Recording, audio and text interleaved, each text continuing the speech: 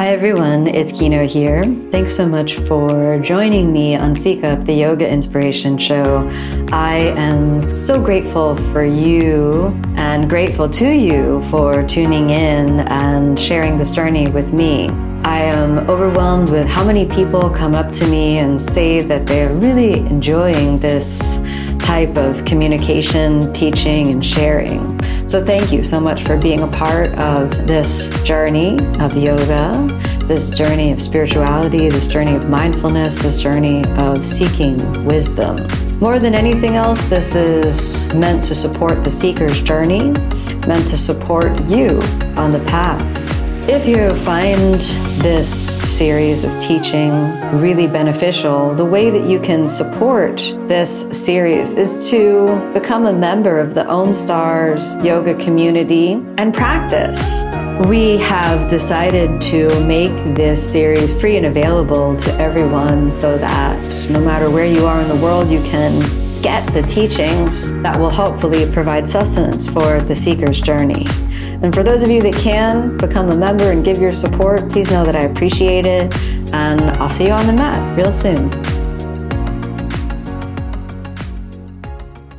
First of all, as I already told you, the technique that we'll be learning today comes from the teaching of the Buddha. It does not come from the traditional Ashtanga yoga lineage. However, my experience as a practitioner of both of these disciplines is that they really support one another.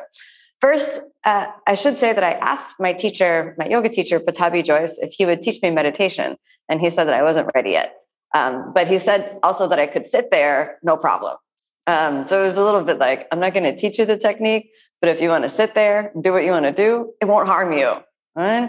So I also told him that I was going to Nepal to study meditation in the Buddhist tradition. And he kind of gave me his approval on that. To the extent that he thought maybe I would never come back to Mysore. He said, I think maybe you like so much, maybe you'd never come back. But I came back and I've been a practitioner of both Ashtanga yoga and traditional Vipassana, which is a traditional Buddhist meditation for almost the same amount of time. I've been sitting for about 20 years and I've been practicing yoga for 25 years, maybe a little more. So the idea is that I've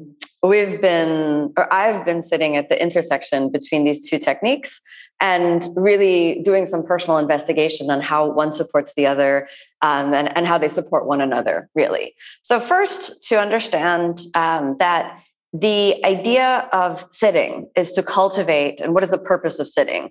And many people mistake the purpose of meditation, just like they mistake the purpose of asana. So, some people think, what is the purpose of asana? To get flexible, right? I want to do yoga because I want to stretch. Well, sure, fine, whatever gets you in the door. But the traditional teachings say that, as you know, we talked about this, that asana is a spiritual tool of devotion.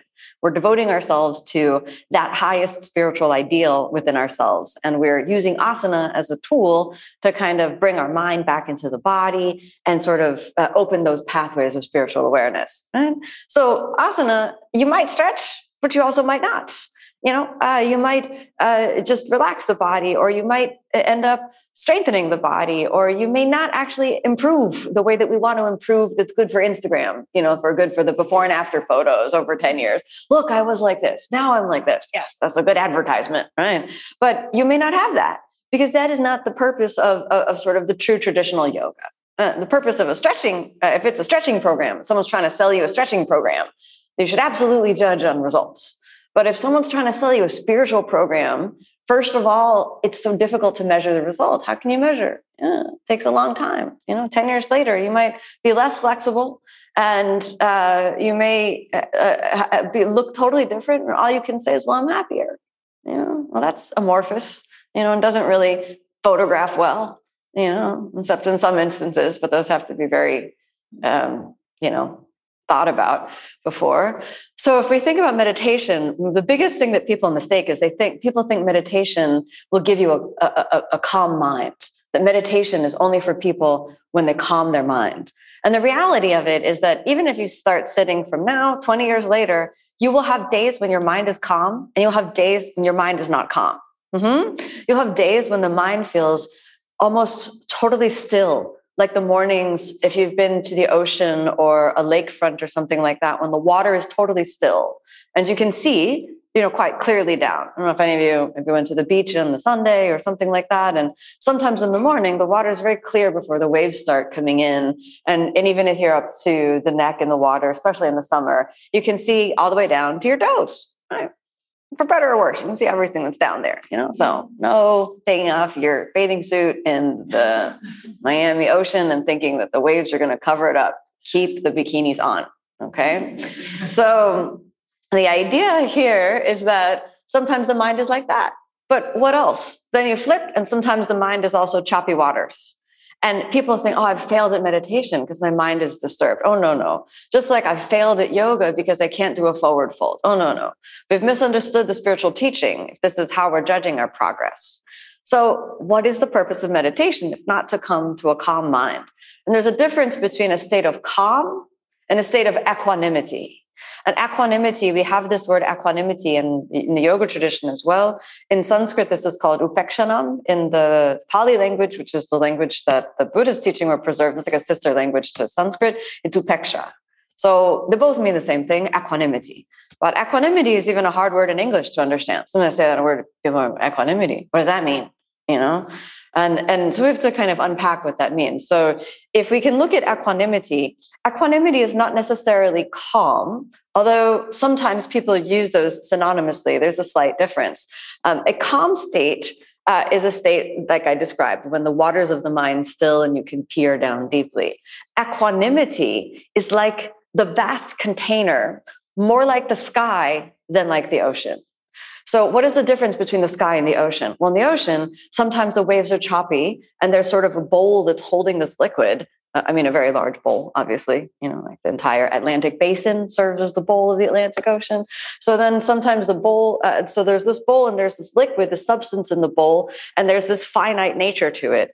And then sometimes it's choppy and sometimes it's clear and sometimes it's choppy over here and clear over here. And sometimes there's a storm, sometimes there's a wave, there's a tsunami, all sorts of things happen.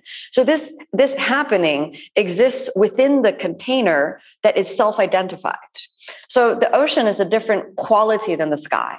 When we're talking about equanimity, we're talking about what is often referred to as the cultivation of the sky-like nature of mind. And I'll say that again because it's an important concept, the sky-like nature of mind. So how is the sky different from the ocean? Well, the sky not only reflects the ocean, but it is a vast container that holds clouds, that holds wind, that holds weather, that is infinite, actually. So when we say the sky-like nature of mind, we're referring to the reconceptualization or the representation of mind as an infinite container, or the container that holds all things, rather than a finite sort of being that experiences moments of choppiness and moments of calm and moments of this and moments of that. It is a futile endeavor to try to still the seas. Understand? We cannot make the waters of the ocean still, but we can observe those moments when the waters of the mind still and see what's there. And if we identify with the finite nature of the choppy water, we'll be running after a false pretense that assumes that we have control over when the mind is one way or another. Instead, if we identify not with the finite nature, but with the infinite nature, then we can change our reference point to the sky-like nature of mind.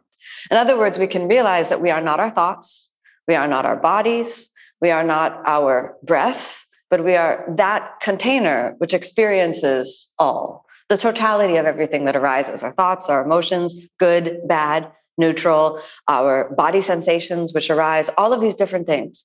Only the equanimous mind can be sky-like. The equanimous mind is able to observe, oh, look, today, stormy water. It does not change. Look, today, clear water. Well, we can see so deeply, but it stays the same. The non-equanimous mind, when the choppy waters are present, what does it do? Oh, it's so choppy today. I've done something wrong. Is it because yesterday I did this, this, and this? Therefore, today the waters are choppy. I'm failing at the spiritual path. I better do better next time. We can already see we've lost our equanimity. So equanimity is there as something transcendent. we could say, of the casual ups and downs. You'll read this sutra when you study the sutras later, but there's a sutra in Patanjali's teaching that's tato dvandvana vigataha, which means that the yogi's mind is no longer disturbed by dvandvana, the opposing forces. What are the opposing forces? Pleasure, pain, like, dislike, this vacillation between the sort of, ups and downs of our lives, where we're really high and then we're really low, and then we crave for the high and we run from the low. But the yogi's mind is what we're training in the Ashtanga path, according to Patanjali. It's the same thing we're training in this teaching of Vipassana, which is the training in equanimity. The equanimous mind, the sky-like nature of mind, not disturbed by what arises. Right? We can also see the notion that it is difficult not to identify with everything we've identified with up until, say, we've come into the spiritual path, right? How do we not identify with our bodies? It's very difficult, How do we not believe the truth and validity of our thoughts? This is also very difficult. How do we not respond to the saliency and urgency of our emotions? This is very difficult. And this is why we practice. Without the rubric of practice, the teachings that are spoken about in all of the sacred scriptures are meaningless. It's just theory. Theory without practice is ungrounded, and theory without practice leads to a dead end, according to both the teaching of traditional yoga and the teaching of the Buddha. So historically, when we take a look at one of the most important contributions of the teaching of the Buddha is the universality of practice. So he was sort of the first individual that said anybody that wants to experience the truth and win their liberation, if they want that, they can get it through practice. Doesn't matter whether you were born in this station of life, in this gender of life, in this socioeconomic position, whether you have this education, that education, you speak this language, that language, you follow this religion or that religion. If you want to know the truth of who you really are, you just practice and you find the way out. And anything not grounded in practice essentially leads to delusion and in some ways suffering. So we get caught, you could say, in the web of our own mind. You can hear that the foundational theory of what the teaching of the Buddha presents and what the teaching of yogic practice, according to Patanjali, have a lot of very important similarities. Now, the teaching that we'll be working with today is a teaching of awareness called a sati practice. That's S-A-T-I in the transliteration. Sati is the Pali word that's a sister word to the Sanskrit word smrti. Smrti is often translated into English from Sanskrit as memory. Sati is often translated from Pali into English as mindfulness.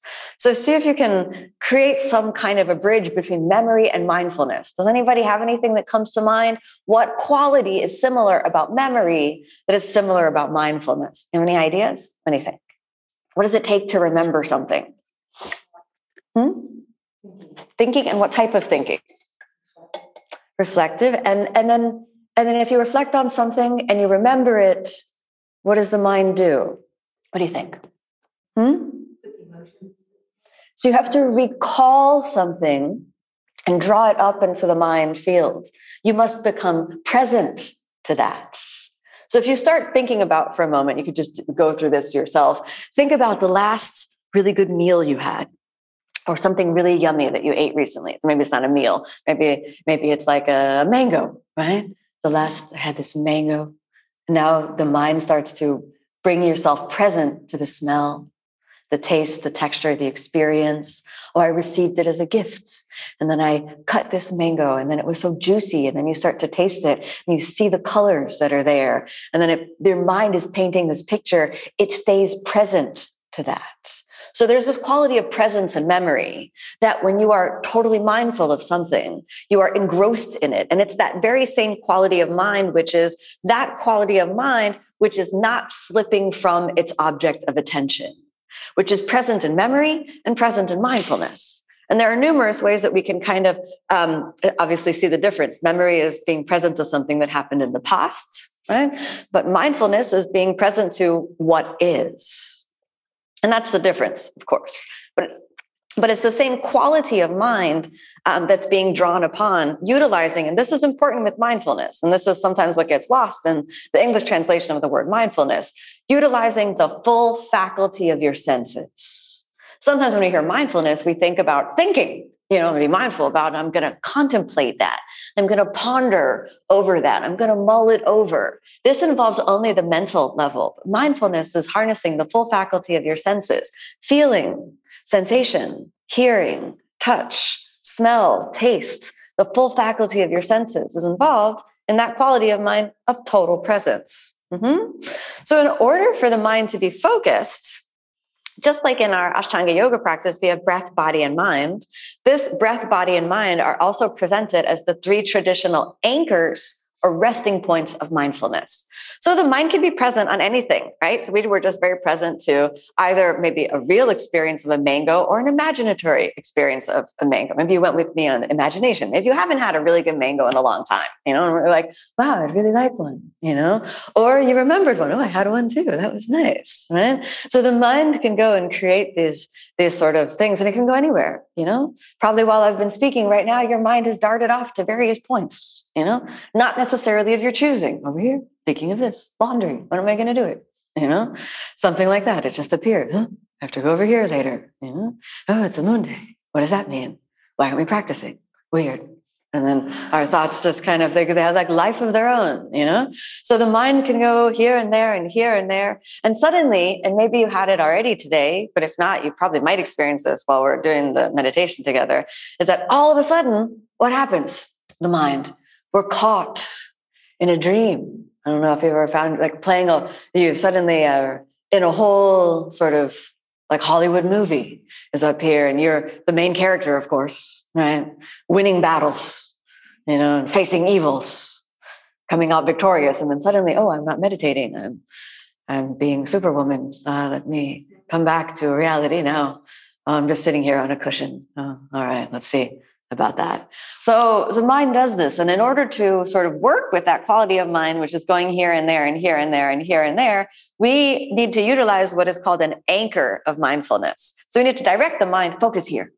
Because if you don't, you're going to be making a movie where you're, casting yourself in one role or another. Usually I said the hero, but we can also cast ourselves as the villain. And when we're doing that, what are we doing when we cast ourselves over the villain? We're usually ruminating on some mistake that we made and beating ourselves up about that. We're just replaying that in our head. Oh, I'm so dumb. Look, I did it again. I'm so dumb. I did it again in more vivid detail. And we reconstruct something that becomes a horror movie that we replay over and over again in our mind, consciously and eventually subconsciously. So if we do not give the mind an anchor, what will happen? Those old stories, they just continue replaying. We ruminate on the past. If we're not ruminating on the past, what's the other thing that we do? Future. We project into the future. And is it always positive? No, sometimes it's positive. Oh, it could be so nice if one day I could, take a trip to, I don't know, somebody tell me where you want to go. Some nice place. Hawaii. Oh, it could be so nice to go to Hawaii. Wow, one day I want to go to Hawaii. I want to go, which island? Kauai. That sounds really nice. I want to go to Kauai. No, but I heard there's a lot of people there now and it's really expensive. And oh gosh, I don't know if I should go anymore. Maybe I should find a different island. And then, oh God, last time I took a long flight, it was really awful. There's a big jet lag between here and Hawaii. And I don't know if I can afford it. Man, I'm never going to go. And so then this is our minds, right? We do this. We project into the future. Sometimes it's positive and it can easily spin to negative. We worry about the future. We project into the future. We ruminate on the past. And if we don't have an anchor or a resting point to train the mind, this is an endless self-perpetuating cycle that weaves what is called the delusion of samsara. Samsara, hala, right? The poison of conditioned existence. So we're trying to find the way out of that web of delusion. And this is the same philosophical principle that's present when we work with the teaching of meditation. Yes? Okay. So what are our traditional anchors of mindfulness? We have anapanasati. Anapanasati, right? Inflowing, outgoing breath awareness. So awareness of your breath. This is the first traditional anchor of mindfulness. This is said to be the most universal anchor of awareness. Number one, because can you think about why? Why is the breath the most universal anchor of awareness? What do you think? Everybody breathes, exactly. And breath is universal. You can't say, oh, this is a Christian breath. Oh, this is a Buddhist breath. Oh, this is a Muslim breath. Oh, look over here. It's a Baptist breath, So breath is breath. Breath is universal. Breath is no religion is associated with breath. Breath universal. So we have a universal object of attention, which means it's applicable to every single human being that exists on the planet. It's very important. Number two, the breath is the only function of our body which is both under conscious and subconscious control.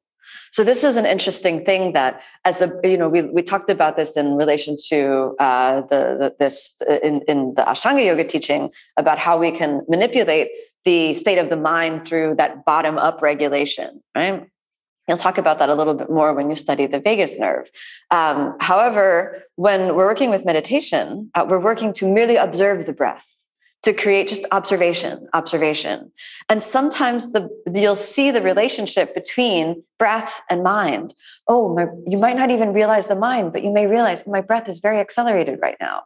It's not good, it's not bad. But is there some state of mind that's related to this that I'm not aware of? Interesting.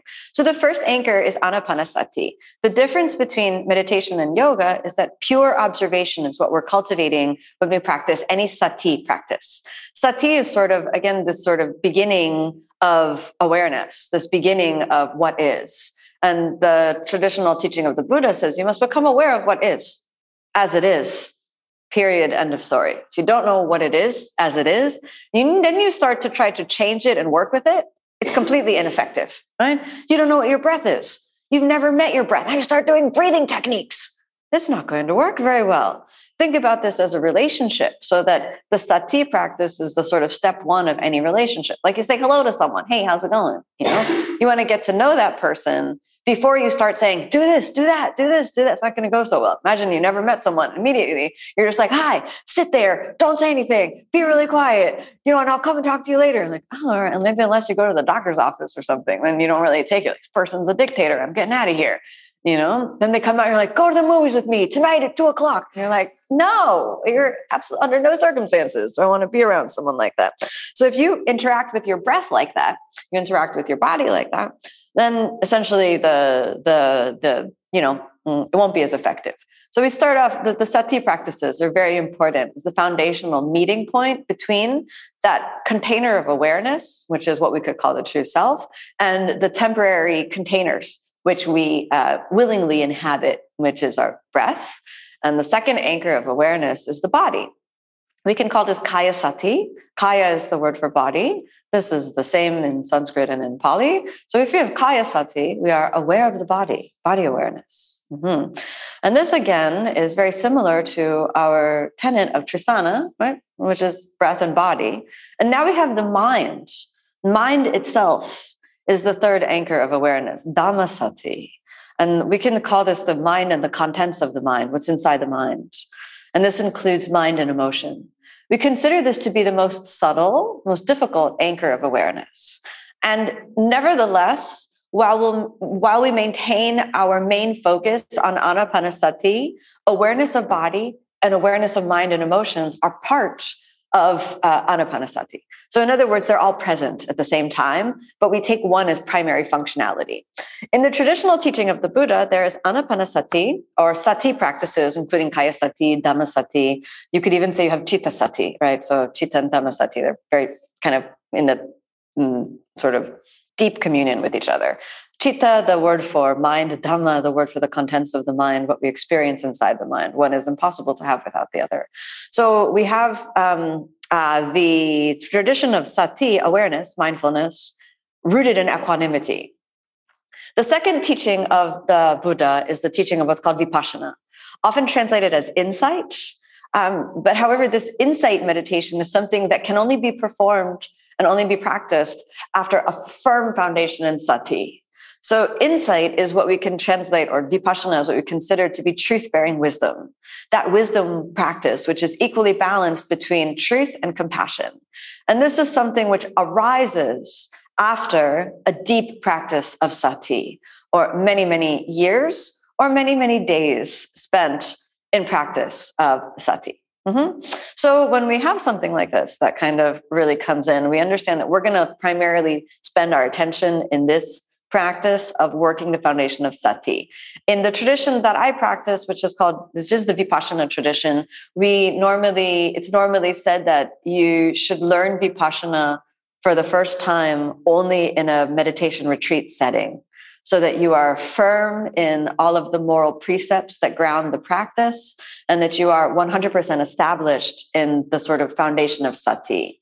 Without that, what can end up happening is that we think we're practicing vipassana, we feel really frustrated with the sort of directions that we're given in vipassana, and then we quit. So I don't recommend that. We'll primarily focus on the different sati practices, awareness practices, mindful practices, with the goal being to cultivate equanimity. Yes? Now, the third traditional meditation teaching that the Buddha presented was the traditional teaching of metta. And metta is translated or is similar to the Sanskrit word maitri. And some of the translations of the state of maitri or metta are loving kindness, compassion, sympathetic joy, and this state of friendliness. And we're meant to cultivate metta, and metta is a good thing for everyone to cultivate. So we're going to end our sitting practice with a little bit of metta practice, or we could call this metta bhavana.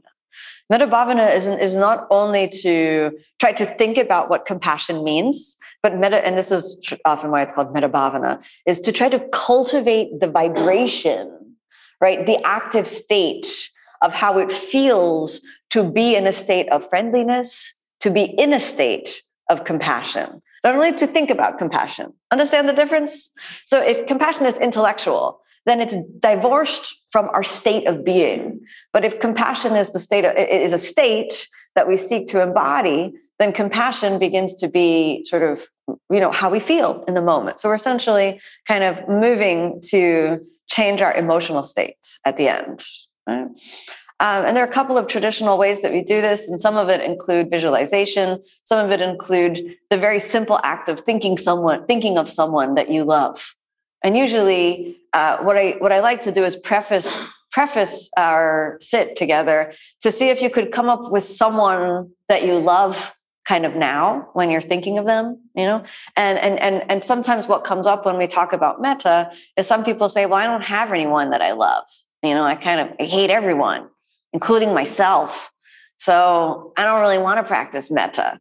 Then I usually say, that someone, we can include that one to be any being or any object that you feel some affinity towards. And it can be a being whom you know personally and intimately, or it can be an object that you relate with intimately and personally and feel gratitude and sort of joy in your life, or it can be something that exists in the theoretical realm, but that brings you a state of compassion. It can also be a general group of beings that you find to be agreeable. For example, kittens, or puppies, or whatever small baby animal you think of as harmless and blameless on the planet. Some people are like, I don't like kittens, they scratch you. I don't like puppies, they pee everywhere. Great. Whatever baby animal that maybe you have never had an interaction with, so you can't come up with something miserable, like baby elephants, rescued, orphaned baby elephants, something like this. You really like, if it's useful to come up with your thing before you start. Because at the end of the sati practice, it's time for metta. Let's call up the image of the being that you love deeply. And if you haven't decided on one, in that moment, it may hit you. I don't really love anything. This sucks. And then you can't find the metta, and you just sit there miserable, and then it defeats the purpose. It can be a tree as well. There might be a tree, some tree that's endangered that you really want to protect. It could be the ocean. It could be a dolphin. It could be some sacred place on the planet that you've been to once that you hope will always be there. It could be, some other galaxy that you think is really pretty that you saw in the picture of a telescope. And what I'm saying is, it doesn't, if you don't like humans, pick something else. If you don't like, animals, pick something else. If you don't like yourself, you don't have to include yourself in it, but you need to come up with one sort of decided factor. If you love your phone, it could be like, I love my phone. My phone is awesome. You just got a new phone, for example. You might love it. Today. It could be metta for the phone. Love my phone. Just got a new phone. Waited 5 years for this new phone. It rocks. The battery stays on. I just love the phone. May the phone never drop. May the phone always be under Apple Care. May the phone always be protected and work, right? This is fine. Hey there, it's Kino here. I just wanted to thank you for tuning in to my podcast. Your support and your time and your attention really mean a lot to me. If you're enjoying this podcast series, you can find the full-length videos on my online channel, OmStars, and that's at www.omstars.com. You can redeem a 14-day free trial and get access to our full library of over 3,000 classes and also practice yoga with me online. I'd also love to see you in class sometime. So you can find my full live in-person teaching schedule on my website, which is kinoyoga.com. And if you haven't checked out my books, I'd absolutely be honored if you'd check those out. You can find those available at any online bookseller. The Yoga Inspiration Podcast is designed to keep you inspired to get on the mat. And I hope you're leaving each episode with a little glimmer and spark of the spirit, which is the true heart of the yoga method. Thanks so much for tuning in, everyone. May you be happy. May you be peaceful. May you be filled with love. Namaste.